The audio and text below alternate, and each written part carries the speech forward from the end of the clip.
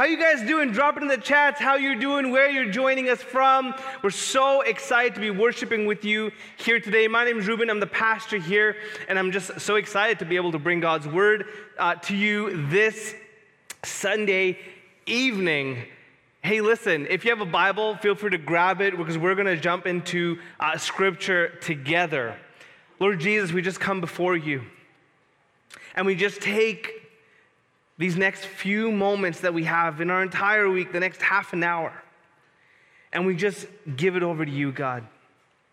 Jesus, we ask right now that despite all the unrest around us, despite all the lack of peace, despite the injustice, despite the hurt, despite all the weight that is currently around us, Jesus, this is my ask, this is my call, and this is my prayer for us, that we would look to you, the God of all, that we would look to you, Jesus, above all, and we would ask, Jesus, that you would speak to us, that you would meet us here today, that we would find peace, Lord Jesus, in you, that we would seek truth in you.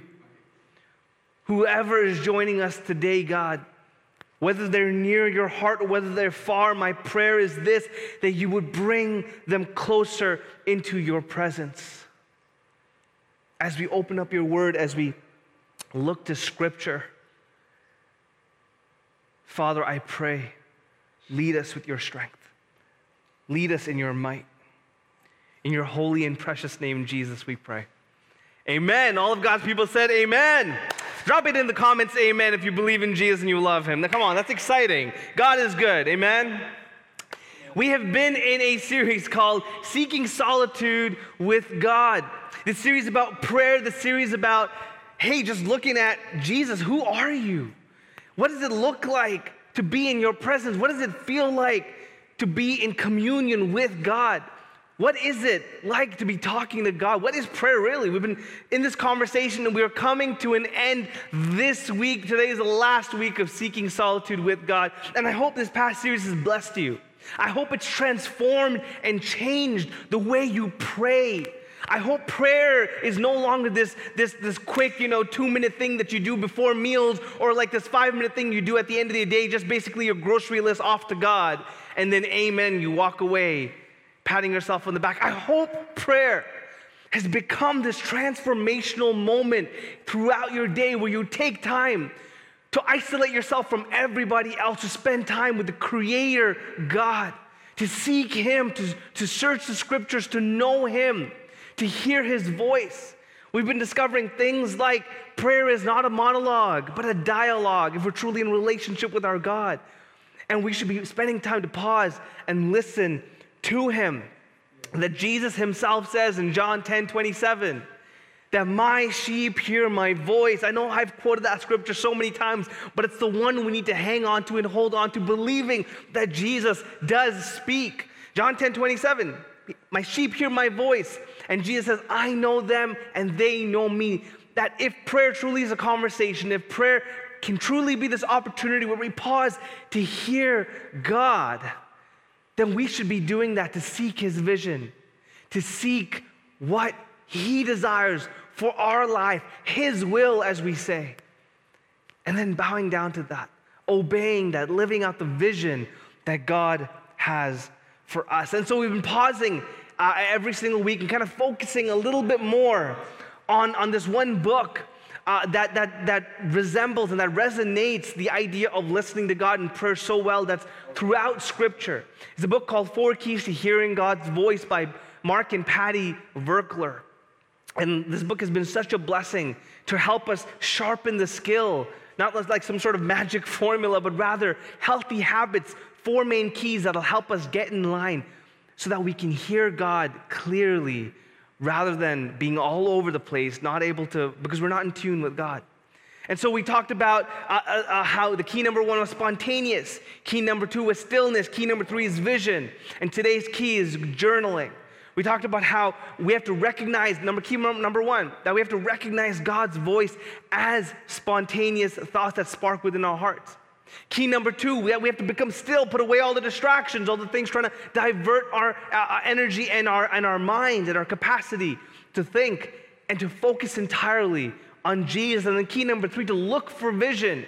We don't just empty our minds, we fill it with scripture, we fill it with being in God's presence, we fill it with Jesus speak. We are listening as Peter did, where he was in prayer, and that's when Peter got this amazing vision that started the entry and the invitation to all the Gentiles into the family of God, to be able to be called believers in Jesus. And so part of what we've been doing is focusing on what it means to recognize God's voice, to become still in his presence, to look for his vision so we can live that out. But key number 4 is basically a key that helps the other 3. It's journaling. And that's what we're going to be focusing on today. Now, if you are brand new to our services, you probably just scrolled through Facebook and you found our messages, or somebody asked you to come and check our services out, but you're not a Christian, you're not a follower of Jesus Christ, you're kind of like, I don't really know where I am on the fence, I'm not totally into this. Today's message is going to be focused to those who are believers in Jesus Christ, absolutely. But here's the thing, today's unique in that you actually get this sneak peek, all access, behind the scenes look into what it means to be a follower of Jesus Christ. What it's like, the power and the promises and the experience of being in a relationship with the God who created you. And so if that's you, here's my ask, and here's my prayer for you, that throughout this sermon, God would move your heart, that you would be interested, that you would be intrigued, and start seeking and searching the scriptures, and you would consider Jesus as your Savior, Lord, and God.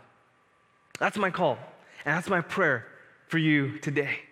And so what we're going to do is we're going to jump into key number 4, because this is so crucial. Key number 4 is this: two-way journaling, or the way authors of this book that we've been walking through, Mark and Patty Verkler, define it. They say this: two-way journaling is recording your prayers and what you sense to be God's answers. Recording your prayers and what you sense to be God's answers. And you might pause for a second and think, wow, Pastor Ruben, you're going to do a whole sermon on journaling? That's interesting. I've never heard that one before. Why on journaling? Does Scripture even talk about journaling? Absolutely. See, this is so crucial. This is a crucial step to hearing God's voice. And we're going to get into the why this is a crucial step in a second. But for those of you who are a little bit hesitant and who are like, I'm not entirely sure, is journaling even a biblical thing? Is this something that's exercise, that's healthy, that God absolutely blesses? Well, yeah, and I want to take you to a passage of Scripture to show you that. Because we don't have to look very far except to turn to one of the largest books in the Bible, the book of Psalms. So we go to the book of Psalms. Feel free to turn your Bibles, if you have them, to the book of Psalms. We're also going to have the verses on the screen. But the Psalms are a great example of King David and then other psalm writers as well. And their cries to God, their pleas to God, their heart's longings being written in poetic format to God. Whether it's God save us, or whether it's God you're faithful. And as they wrote it down, it was penned, it was penned down, it was conversational. In certain psalms, you'll see where the author is writing, and then all of a sudden you're hearing God's response, but you still know that the author is writing, and then it goes back to the author responding.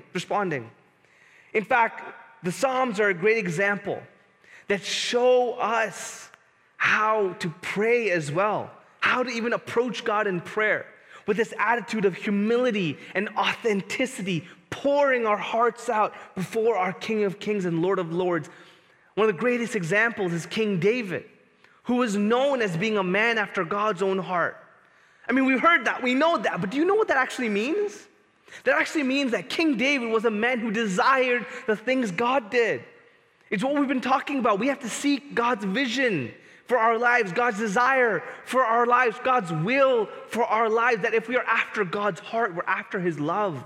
What does He love so much that He wants us to pour our lives and our energy and everything that we have into that? And so, to take for example, one of David's Psalms, turn your Bibles to Psalm chapter 12 for me. Psalm chapter 12, we're going to read through just this short psalm of 8 verses. And as you just turn your Bibles over to Psalm 12,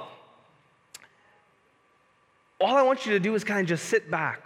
And I'm just going to read it out, and I want you to just observe the conversation, observe the dialogue, observe what King David is saying, observe what is being responded. Just take it in, and you'll get a glimpse as to what it's like to pray and then just to write down the prayers that you have to God. Psalms 12, verse 1 to 8. To the choir master, according to the Shemin, a psalm of David. Save, O Lord, for the godly one is gone, for the faithful have vanished from among the children of men. Everyone utters lies to his neighbor. With flattering lips and a double heart they speak. May the Lord cut off all flattering lips, the tongue that makes great boast. Those who say, with our tongue we will prevail, our lips are with us. Who is master over us? Because the poor are plundered, because the needy groan, I will now arise, says the Lord. I will place him in the safety for which he longs. The words of the Lord are pure words, like silver refined in a furnace on the ground, purified 7 times. You, O Lord, will keep them. You will guard us from this generation forever. On every side, the wicked prowl, as vileness is exalted among the children of men. You just take that in. We see the realness of King David's cry out to God, God, we need justice, help us, look at these people. God's response to David, I will now arise. And then David's response back to God, your words are like refined silver, purified 7 times, which by the way is just a symbolic number that's used for perfection of God. He's like, your words are perfect, God. There's only true hope in you. And so my hope as we see the authentic realness of David, and as you read all 150 or so Psalms, you'll sense how David prays, how he calls out to God, how the other psalmists write their songs and their hymns to God. Their hearts cry out to God.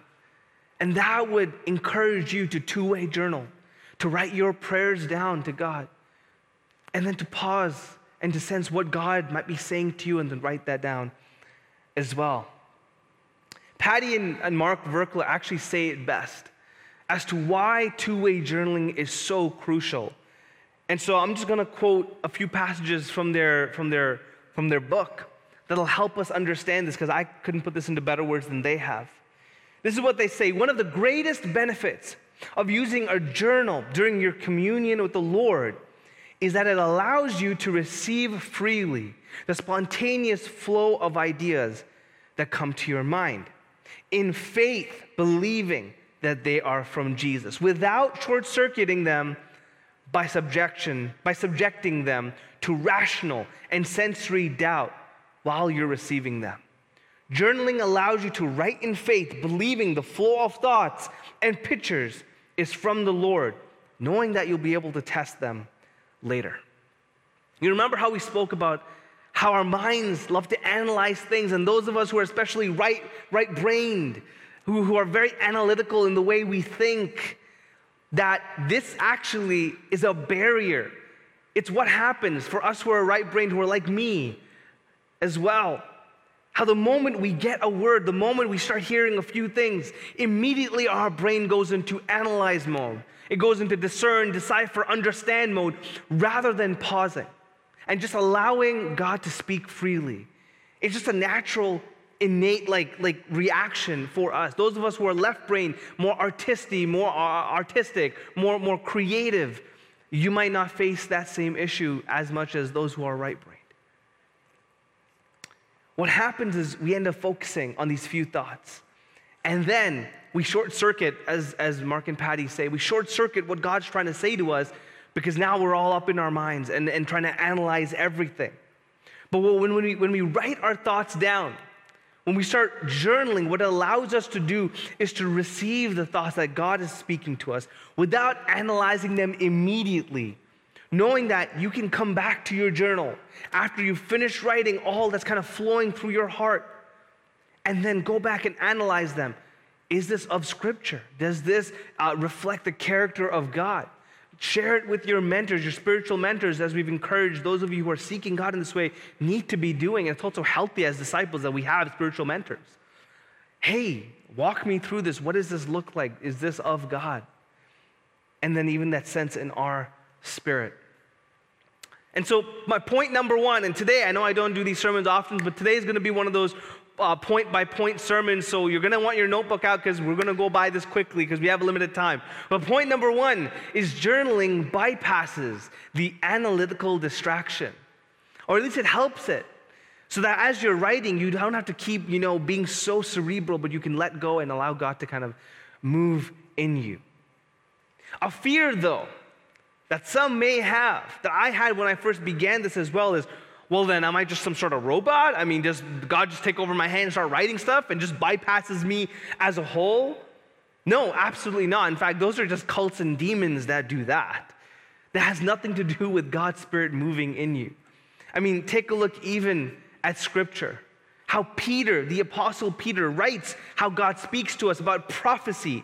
In 2 Peter chapter 1, verse 21, this is what he says. He says, "For no prophecy was ever produced by the will of man, but men spoke from God as they were carried along by the Holy Spirit."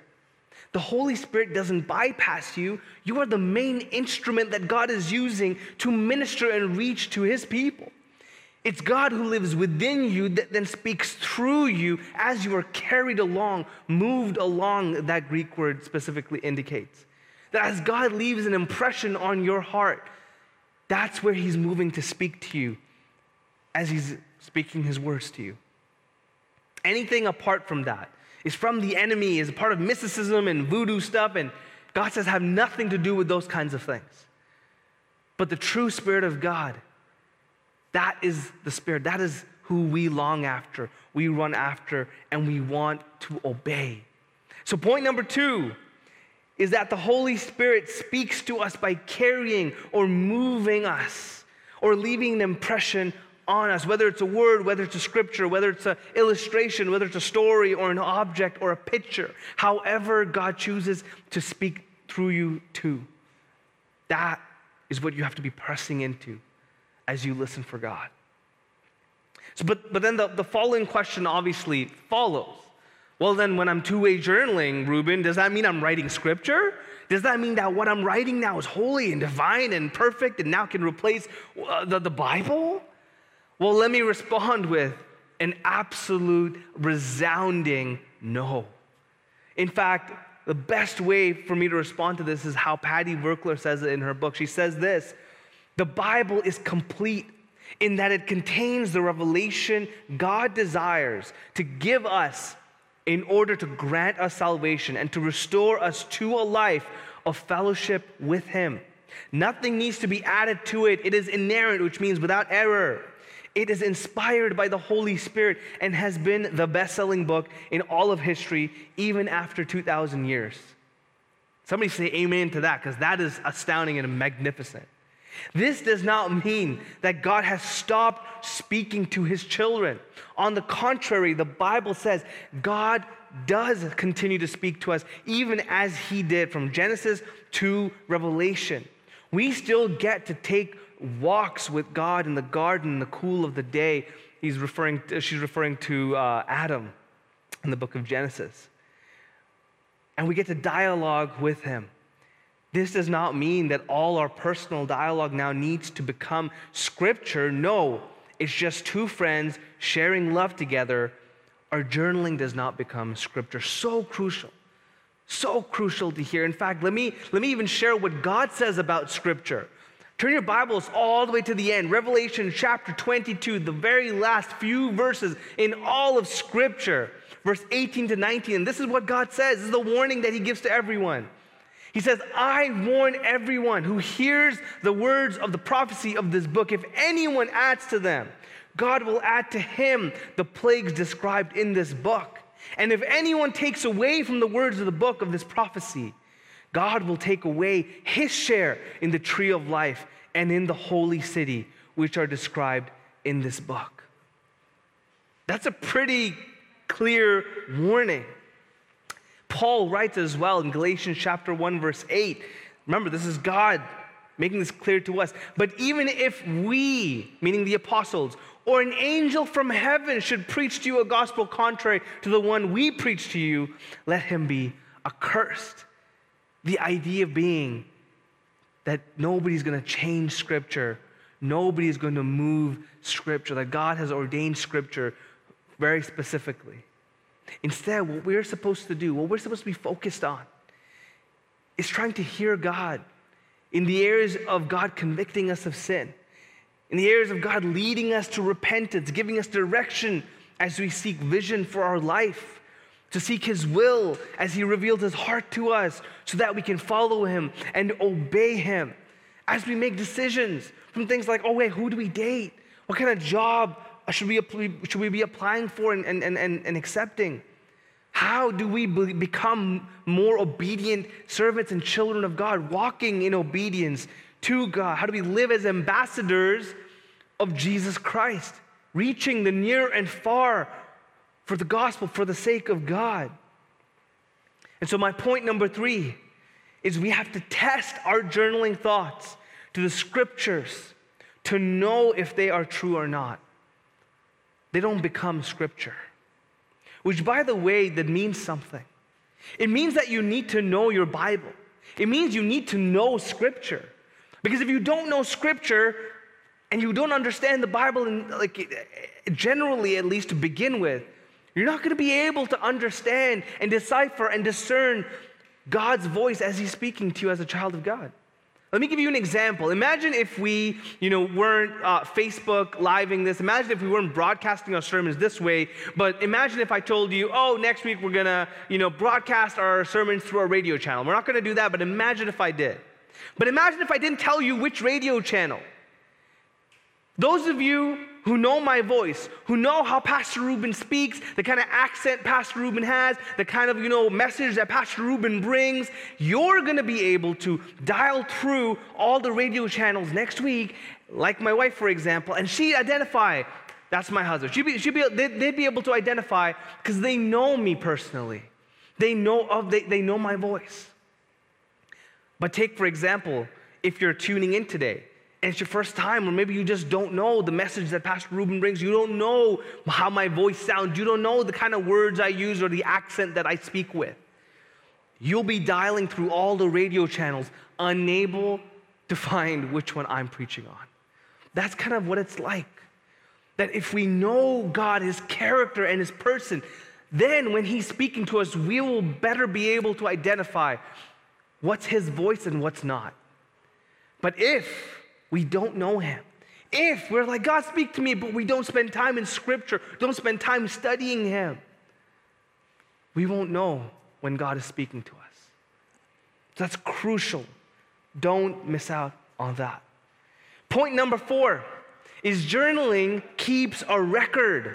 So date them. What happens is something you'll learn in some time is that sometimes God speaks to you about something that will happen many years later.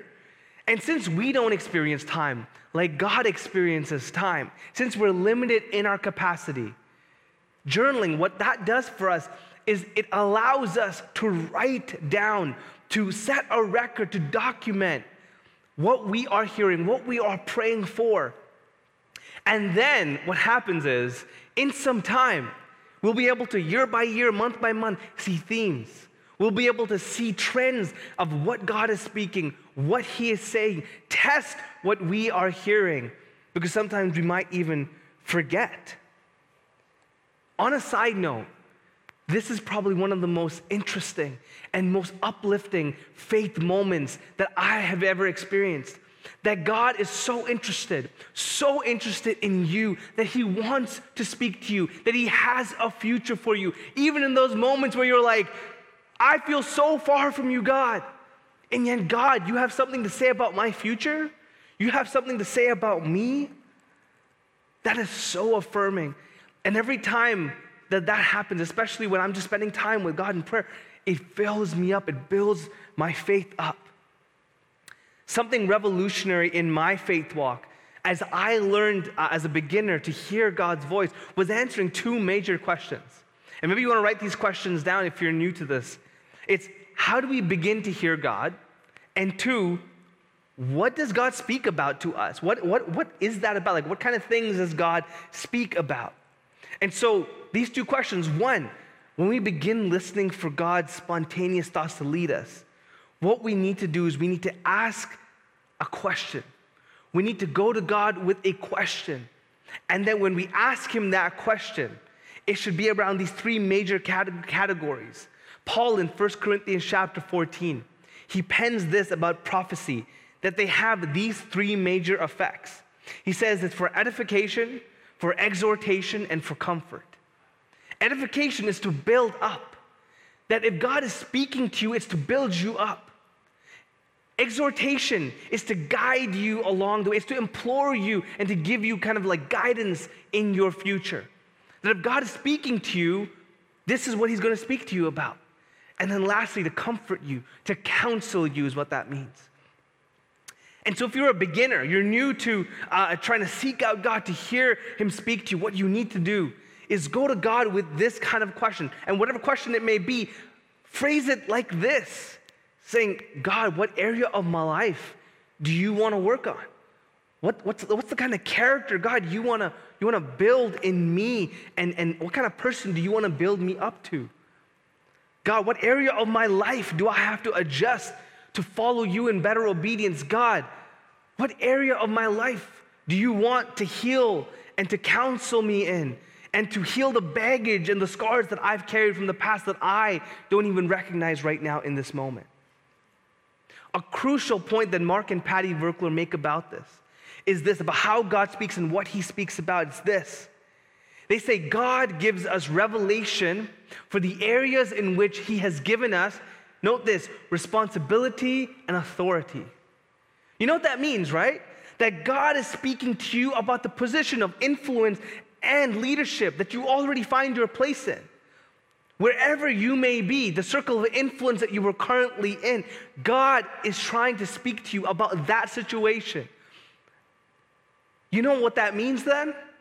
That means that you already need to be praying about the people around you, about the people that God has put in your circle of influence, about your current situation and circumstance. You need to be seeking out God and saying, God, I want your vision for this area of my life. And seek it out in humility.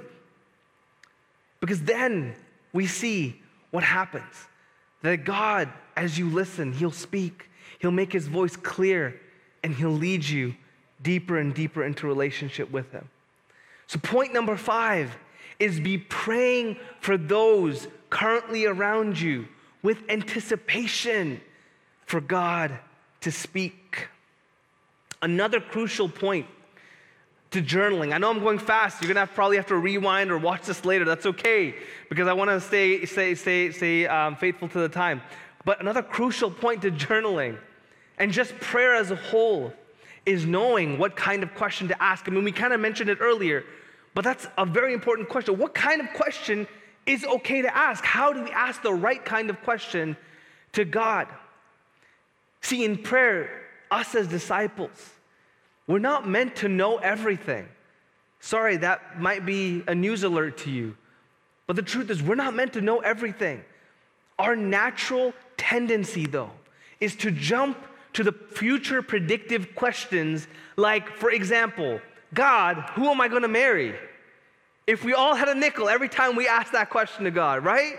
Who am I going to marry, God? You know, and whatever other questions like that. But something crucial that I believe you need to hear and you need to know. In fact, you might have come for the sermon purely just for this one point. Something crucial you need to know. Those kind of future predictive questions always assume that we are ready to hear what we're asking for. They assume that we're ready to hear what we're asking for. Do you realize that most of the time we're not ready to hear what we're asking for? That we might be asking God, who am I going to marry? But you might not be ready to hear about who that person is. Because if you know that, you might fall and make some mistakes and never get there. It might just become way too overwhelming. There's just a ton of reasons why. God does not reveal everything to us, but enough that we need to know. I say most of the time, because there's the odd time when God actually does reveal his future plans. He does do that, but it's overall for his glory and for his purpose, and God already knows the kind of decisions we'll make and what will happen.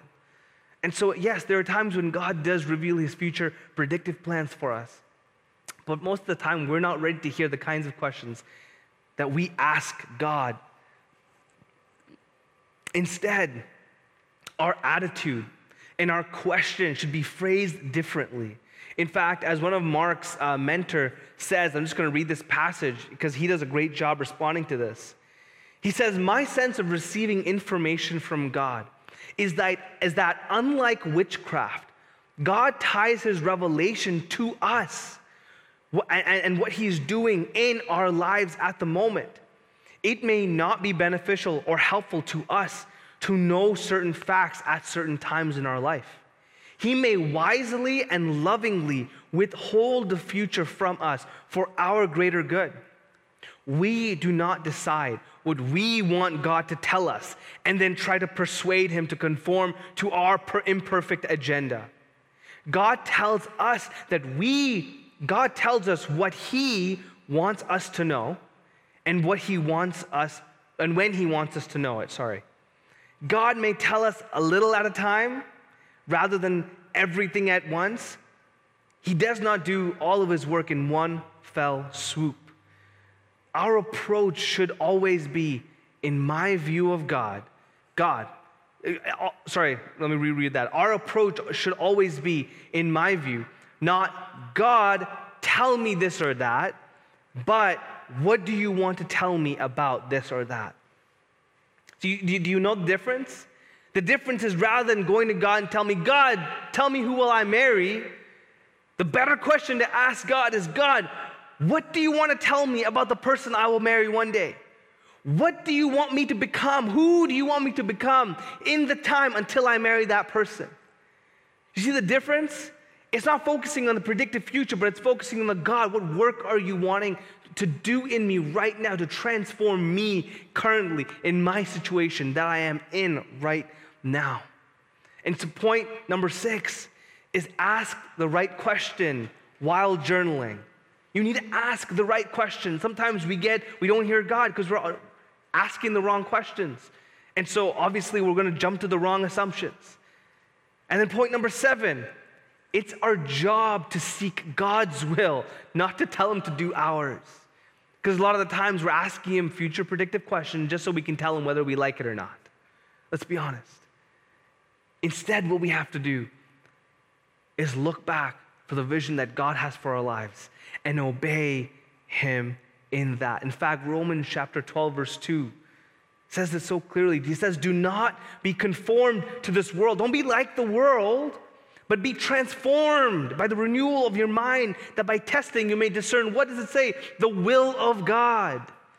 That your transformation inwardly would lead to your discovery of God's vision and desires and will for your life. And so those are my 7 points. 7 crucial things. In fact, the book goes through like 15 plus points, but I'm like, let me condense it and make it as clear and crisp as I possibly can. About how two-way journaling betters our ability to hear God.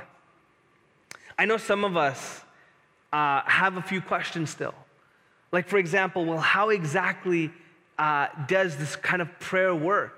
Well, reach out to me. I'd love to show you some examples. I'd love to maybe walk you along some of those processes. You know, one of my mentors, I was going to go through another example, but I realized we're running out of time. One of my mentors, he used to do this powerfully. What he would do is he would write his prayer to God in one paragraph or in like a sentence, or his question in lowercase, and then whenever he sensed God was trying to say something, as he wrote, he would write it all in capital letters. And so he started to see, you know, the difference in the writing. He started to kind of like make it a little bit more clear, the boundaries and the guidelines. And it's powerful how God would speak to him through him, even to others, through that format in which he would pray and then just document it. But before we end this series, before we call it a wrap and we say, awesome, let's put this into practice for the rest of the year, I would be remiss without walking through one last section. I mean, there's tons of sections in the book, in Scripture, that we could walk through about prayer. Scripture talks a lot about prayer because it's on God's heart and it's so close and so valued by God. But there's one area that I want to focus on. What if you journal, you pray, you hear something, you think it's from God, but it's not of God? What do you do in those times? You ever ask yourself that question? I'm sure you have, especially for those of you who've been putting this into practice.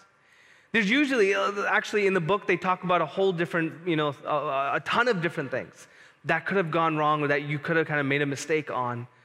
But I'm just going to highlight the 5 major ones that I feel are the ones that happen the most. One, if you thought you heard from God, but you saw something and it wasn't necessarily true, one, it could have been your focus. You could have had improper focus. In other words, what were you looking to in that season? What were you looking to?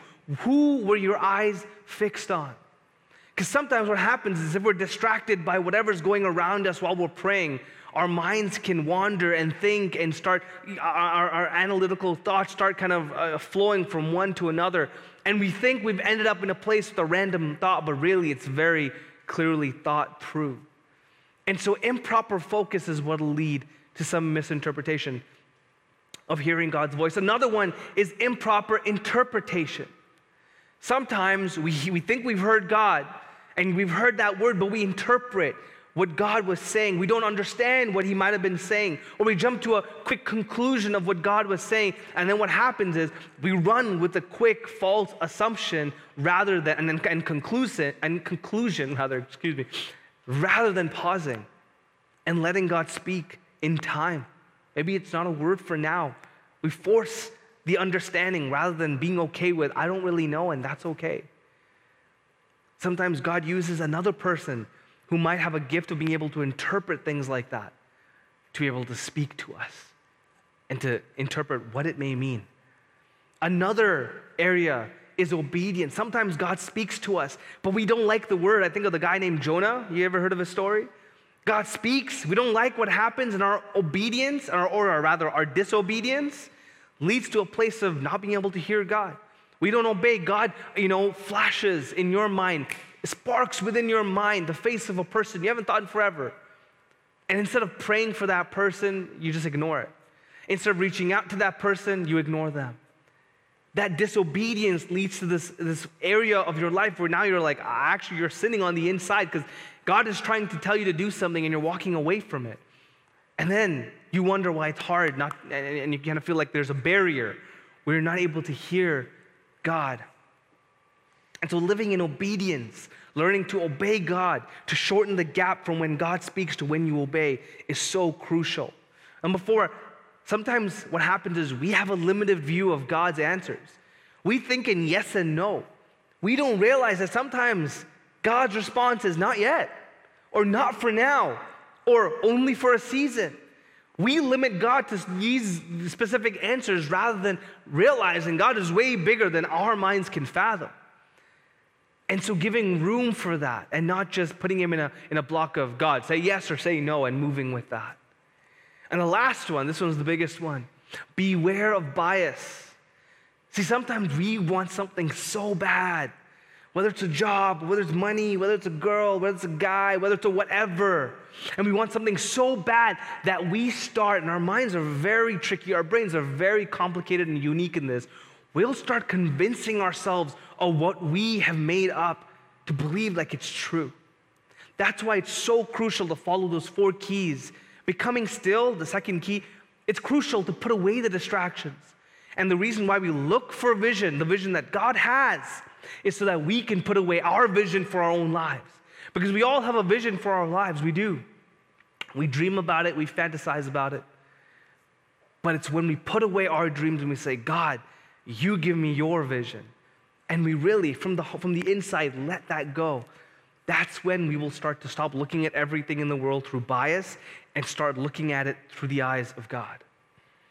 Those 5 points: improper focus, improper interpretation, obedience, limited view, and beware of bias. Again, if you want to pick up the book, it's going to encourage you a lot more and really point you in the right direction as you're trying to figure out this whole journey of seeking solitude with God. And my hope as we come to the end of this conversation, my hope is that this is just the beginning of a new journey for you to learn what it means to seek solitude with God, to spend time with God, to spend time in those precious moments where we don't let anything else bother us except for just focusing on the Creator, finding ultimate joy and peace and satisfaction in just being with God, being refueled, allowing the Spirit to speak to us and to lead us in our lives. My hope, my prayer, my plea, and my encouragement is that we would be a church driven by the desire that God does speak to us. He desires to speak to His children, and that we would be men and women seeking out God's heart as we live out His desires for our lives. Because we believe in faith and we know that God knows what's best for us. And because of that, we're willing to submit to Him. Jesus, my prayer is that you would release your Holy Spirit on every single person who desires to hear you, to obey you, to live for you, to serve you. O King, you have promised that you will send your helper to us. That Holy Spirit, you make your dwelling in us. It's not some hard, complicated thing, but we have been so attuned into the world that we've become callous, hard, ignorant, unable to hear you, God. I pray that you would reopen the lines of communication back to you for every single person so desiring to hear you as your children. Lord Jesus, give you all the praise and all the glory. In your holy and precious name we pray. Amen.